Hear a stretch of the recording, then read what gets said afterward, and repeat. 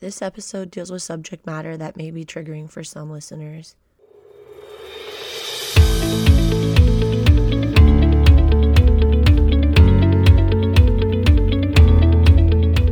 Hello friends, you're listening to Bizarrely Carly. Today we're going to be talking about a topic that I feel needs to be talked about more often. I am so excited to have an extra special guest with me today, somebody who I know feels passionately about this subject. One of my best friends, my sister-in-law, Brooke. Today we're going to be discussing body positivity and the dangers of the diet industry. The reason I wanted to cover this topic on this podcast is because over 1 million Canadians are diagnosed with an eating disorder. Eating disorders affect anyone regardless of age, gender, racial and ethnic identity, sexual orientation, or socio-economic background. The diet industry is worth an estimated $7 million in Canada based on a smaller population and an estimated $65 billion in the US. All right, so Brooke, when I thought about doing this topic, I came to you, and I know the reason why I wanted to do it. What was it that made you want to say yes to doing this? I would just say like the whole body positivity or the body neutrality, the whole thing is just kind of becoming more mainstream, I guess you would call it. It's not as taboo to talk about body image issues. Now, when you talk about it, people aren't like, oh, you're just looking for attention type thing. People are a little more open to receiving it, but I still feel like there's so much to talk about. Maybe if it's someone they know that's kind of talking about it and giving their perspective and just like what they've educated themselves on, they might be more likely to listen to it, to kind of receive it better than if it's just a celebrity or someone who's already an influencer kind of talking about it. So I thought kind of cool just to let people know what I've learned about, what I've educated myself about, what I've experienced. So it kind of maybe would bring it home, help people be like, okay, someone I know talks about this, goes through this, whatever. I can talk about it more, or I can educate myself further if I want to see what like she's talking about. Right. And I know from conversations we've had, a lot of the things that you're going to talk about aren't talked about enough, even by Yeah. influencers and that type of thing. The focus seems to be on the wrong things. Yeah, I find with influencers, and a lot of them are doing a really good job. Like I have a select group of influencers I kind of follow for that stuff because I feel like what they talk about kind of aligns with how I feel about certain things, but a lot of them don't necessarily. A lot of them are getting better. Like when you look at it, they're kind of calling out things, but a lot of the influencers kind of fall under that category where it's just kind of like, oh, look at me. If I bend my body this way, I get rolls. I have flaws too. And I don't think that's a good way to look at it because it's like, okay, but why is having something natural like a skin roll? Why are you, saying like, oh, I have flaws too. Why is that a flaw? And I think that's where differ from a lot of influencers where it's kind of like, all right, like I get the point that you're trying to convey, but it's just coming across as like, I don't know, some of that stuff just doesn't, like they still put across a good message and like about being like comfortable in your body, but I just think the message of like flaws, especially when you look at the body positivity community, and that's not what they're talking about, and like they're living in these bodies where it's like if they stand up straight, their rolls don't go away. And so you're telling them, okay, like, yeah, I have this flaw when I bend over, but it's like the plus size community or like the fat community, they're like, well, I can't just stand up straight and my flaw of a roll goes away, or like I can't lift my arms and my back fat just goes away. Like it's always there, and they're trying to kind of convey, but it's okay that I have that. It's not a flaw, it's just a part of me, and it's who makes me me. Right. Absolutely. And I know another thing that you've mentioned before is negative trigger talk. And that's something that I wasn't even aware was happening in my life. Mm-hmm. And until I talked with you, and, people would say things and it would make me feel the way it did. And then it was just, that's what was normal. And Yeah, without realizing the kind of effects that that kind of talk can have, can you kind of explain what that is? for sure. Like you said, you don't, a lot of the negative or like trigger talk is, it's just so normalized, and it's always been normalized that people don't realize what they're saying. So a lot of the time people just aren't educated, they're not aware, like they're not trying to be rude or negative or hurtful. It's just like something so ingrained in our society that it's just like people don't realize. And I find once you like maybe point it out, like I'm gonna do it here, people will kind of be like, oh, like yeah, I say that, and like, but I don't mean it to hurt anybody, or I don't mean it like that type of thing. So, like the most common ones you see are like when people go up to you or go up to somebody, the first thing you comment on, maybe you say, "Oh my gosh, you've lost weight, you look so good." And it associates weight gain with bad and weight loss with good. But you can't, like, those can't be mutually exclusive things, because just because someone's lost weight doesn't mean it's a good thing. Like, you don't know the background of that weight loss, whether they're sick, whether they're dealing with eating disorder. Sure, you could go up to someone and say, "Oh my gosh, have you lost weight? You look great." And they could be like, "Yes, like I've been working really hard to do it in a healthy way," and all that stuff. So it's like, cool. But on the other end, it's like, well, what are you saying? Also, I didn't look good before you thought I lost weight. I haven't been taking care of myself, but you're congratulating me for this. And it's kind of like a double-edged sword. And whereas no one's going to sit there, and again, unless they know like a background, whether you've been sick or whatever, no one's going to sit there and congratulate like, "Oh my gosh, you've gained weight," unless Right. again they know you've struggled with an eating disorder, or they know you've been sick and it's a good thing for you to gain weight. Not everyone's going to talk about that. So I just find the whole conversation about complimenting someone on their weight should kind of be like nixed, because there's like a million other things you can compliment somebody on, a million Right. other things that Right. have nothing to do with like their physical body. Like if it has to be physical, you'd be like, "Oh my gosh, your hair looks so healthy and shiny today, I love it, I love the way you styled it," or like, "Your teeth look really white," or there's so many other things you can compliment Yeah. that won't trigger a negative thought to a person. Another one that's really common is just the way fat is interpreted and used as a negative. So when people sit there, like I know I've experienced it, and like I've done it too, because it's all about internalized fat phobia, right? You sit there and you say, "Oh, I feel fat today." Or, people, you say that and someone says, "You're not fat, you're beautiful." And that's can be a very triggering moment, because it's not just for the person who's saying it, but if someone around them hears it, and automatically you're associating with being fat as a negative thing. And it's not. It's being fat is just a thing. People are fat. People, there's no way you feel fat. And if you're saying that, you're saying to all the people who are fat, who are plus size, who are mid size, you're saying, "Oh, so you're feeling negatively about yourself and you're associating that with being fat." And so it's like, it's just, and a lot of people don't mean it in a negative way. It's all that internalized fat phobia. But what you're basically saying is, "Oh, I feel fat today. Like I feel bad, gross about myself. I feel bad about myself. I feel fat. That's bad." And you're telling someone who might be fat or be in the fat community, in the plus size community, and you're saying, "It's a bad thing that I'm feeling like how you look." Yeah. And then Right? you're triggering a negative feeling in somebody else. Exactly. Like I've said that even in the last weekend, but like I try and check myself now, and I'll say like, "No, I don't feel fat. I feel bloated today." Or, "You know what? I just don't feel good today. Like I feel sick today." And I try and think of any other thing to say than "I feel fat." Because why is the first thing we go to when we feel negative about ourselves? Why is it to say it's because I feel fat? Or if we feel negative about our bodies, why is that the first thing?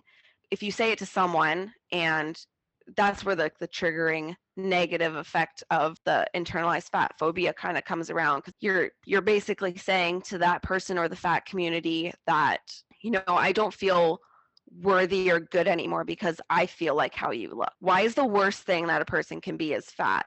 Or the worst way you can feel about yourself is fat? Yeah. And so for, the fat community and your fat friends, or even just like commenting on like celebrities or other people, and saying like, "Oh my gosh, did you see that person? Like they've gained a lot of weight, or they got fat." And you're saying that to your friend, and they either have knowingly like gained weight themselves, and so immediately they're sitting there questioning themselves like, "Oh my gosh, is this how you feel about me? Is this how you view me? Because like I know I've gained weight, and I know you would never say that to me, because no matter what, you're going to tell me I look beautiful because you're my friend and you love me." But if you're saying that about a person that either you hardly know, or that's your like go-to when it's someone you didn't like in high school or something, and the first thing you would say is, "Oh, they've gained weight. Oh my gosh, look how fat this person is. You know, it makes you sit there and you're like, okay, yes, I can see that they gained weight, but why is that a bad thing? And why is that a thing to comment about them? Like, whether you like them or not. So if I sat here and, you know, I gained 20 pounds over like the pandemic, which a lot of people did because your body's I'm one of them. your body is having a response. It's a traumatic episode, and your body's going to do what it needs to do to feel safe. And if that's eat and just rest, that's what's going to happen. And your body might put on weight, but it's like, why is that a bad thing? And why is that the worst thing a person can be?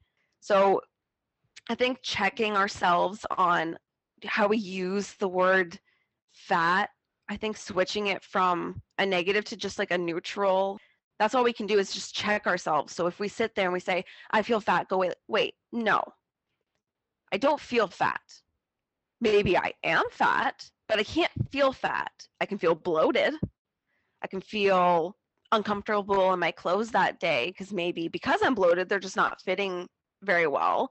Maybe I have gained weight, but that shouldn't matter. That shouldn't determine how good or not you feel about yourself. Your value. Exactly, because, and that's the important thing when it comes to body positivity or body neutrality, is learning that your weight and your value and your worth and your beauty they're not mutually exclusive. They don't equal each other, and it's hard because like from young ages, especially as women, like that's what you're taught, is that if you look like this, that you're beautiful, you're stunning, oh my gosh, everyone's gonna love you.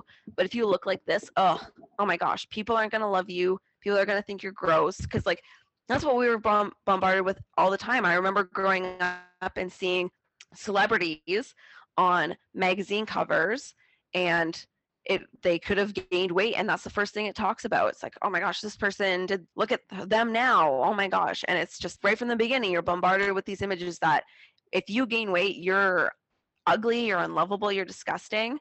But if you stay thin and you lose that weight and you do all these fads, whatever, people are going to love you, people are going to respect you. And then that's where it comes in, where it's kind of ingrained into us that, okay, that's how I should feel about other people too. Like if that person loses weight, I should congratulate them. If they do this and that, I should congratulate them because they look how we're told that they should look. And then we start basing that value on ourselves. Exactly. Yeah.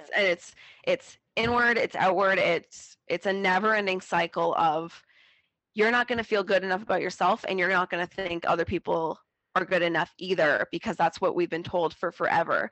But once you start disassociating weight with worth and value and beauty, it changes your complete outlook. And I've never been one to say like another person is ugly or gross or whatever because of their weight, but I would feel that about myself. And that's that, you know, internalized fat phobia. Like, this person is beautiful, I love that they're putting like plus size models in and all this stuff, but I wouldn't feel that about myself. So I'm like, okay, if I'm not feeling that way about myself, like how I look, I'm still associating my weight with my beauty. I'm still somewhere inwardly thinking that about this person. I'm like, but I don't, because to me, their weight doesn't equal their beauty. They're just beautiful, and they just happen to be plus size or mid size or whatever. And once you kind of start, you know, breaking down that wall, you start kind of repair that relationship with yourself and like what you see in the mirror, and being like, you know what? Yeah, maybe I'm a little chunky, maybe I'm fat, maybe I'm plus size, but you know what?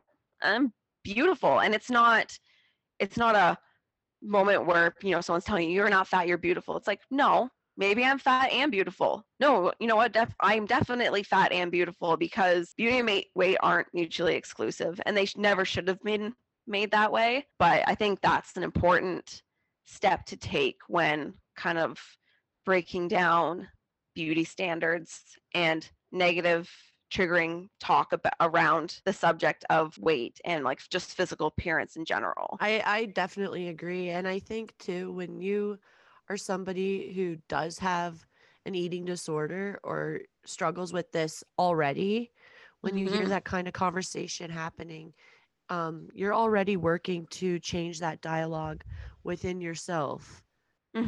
Oh, yeah. And then you have these forces around you kind of working against that.